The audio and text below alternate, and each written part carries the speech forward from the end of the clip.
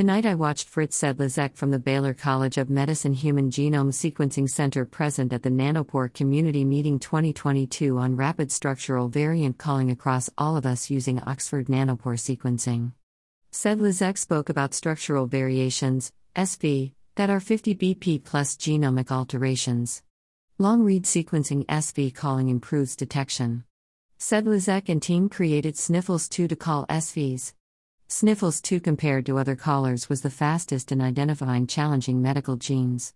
Sedlacek's team is now focusing on full SV genotyping to scale up to the population level. The system they developed can perform population VCF in 65 seconds compared to 36 CPU hours for the previous tool. Sedlacek took 1002 genomes sequenced with Nanopore and used Sniffles2 to identify SVs in 2 hours.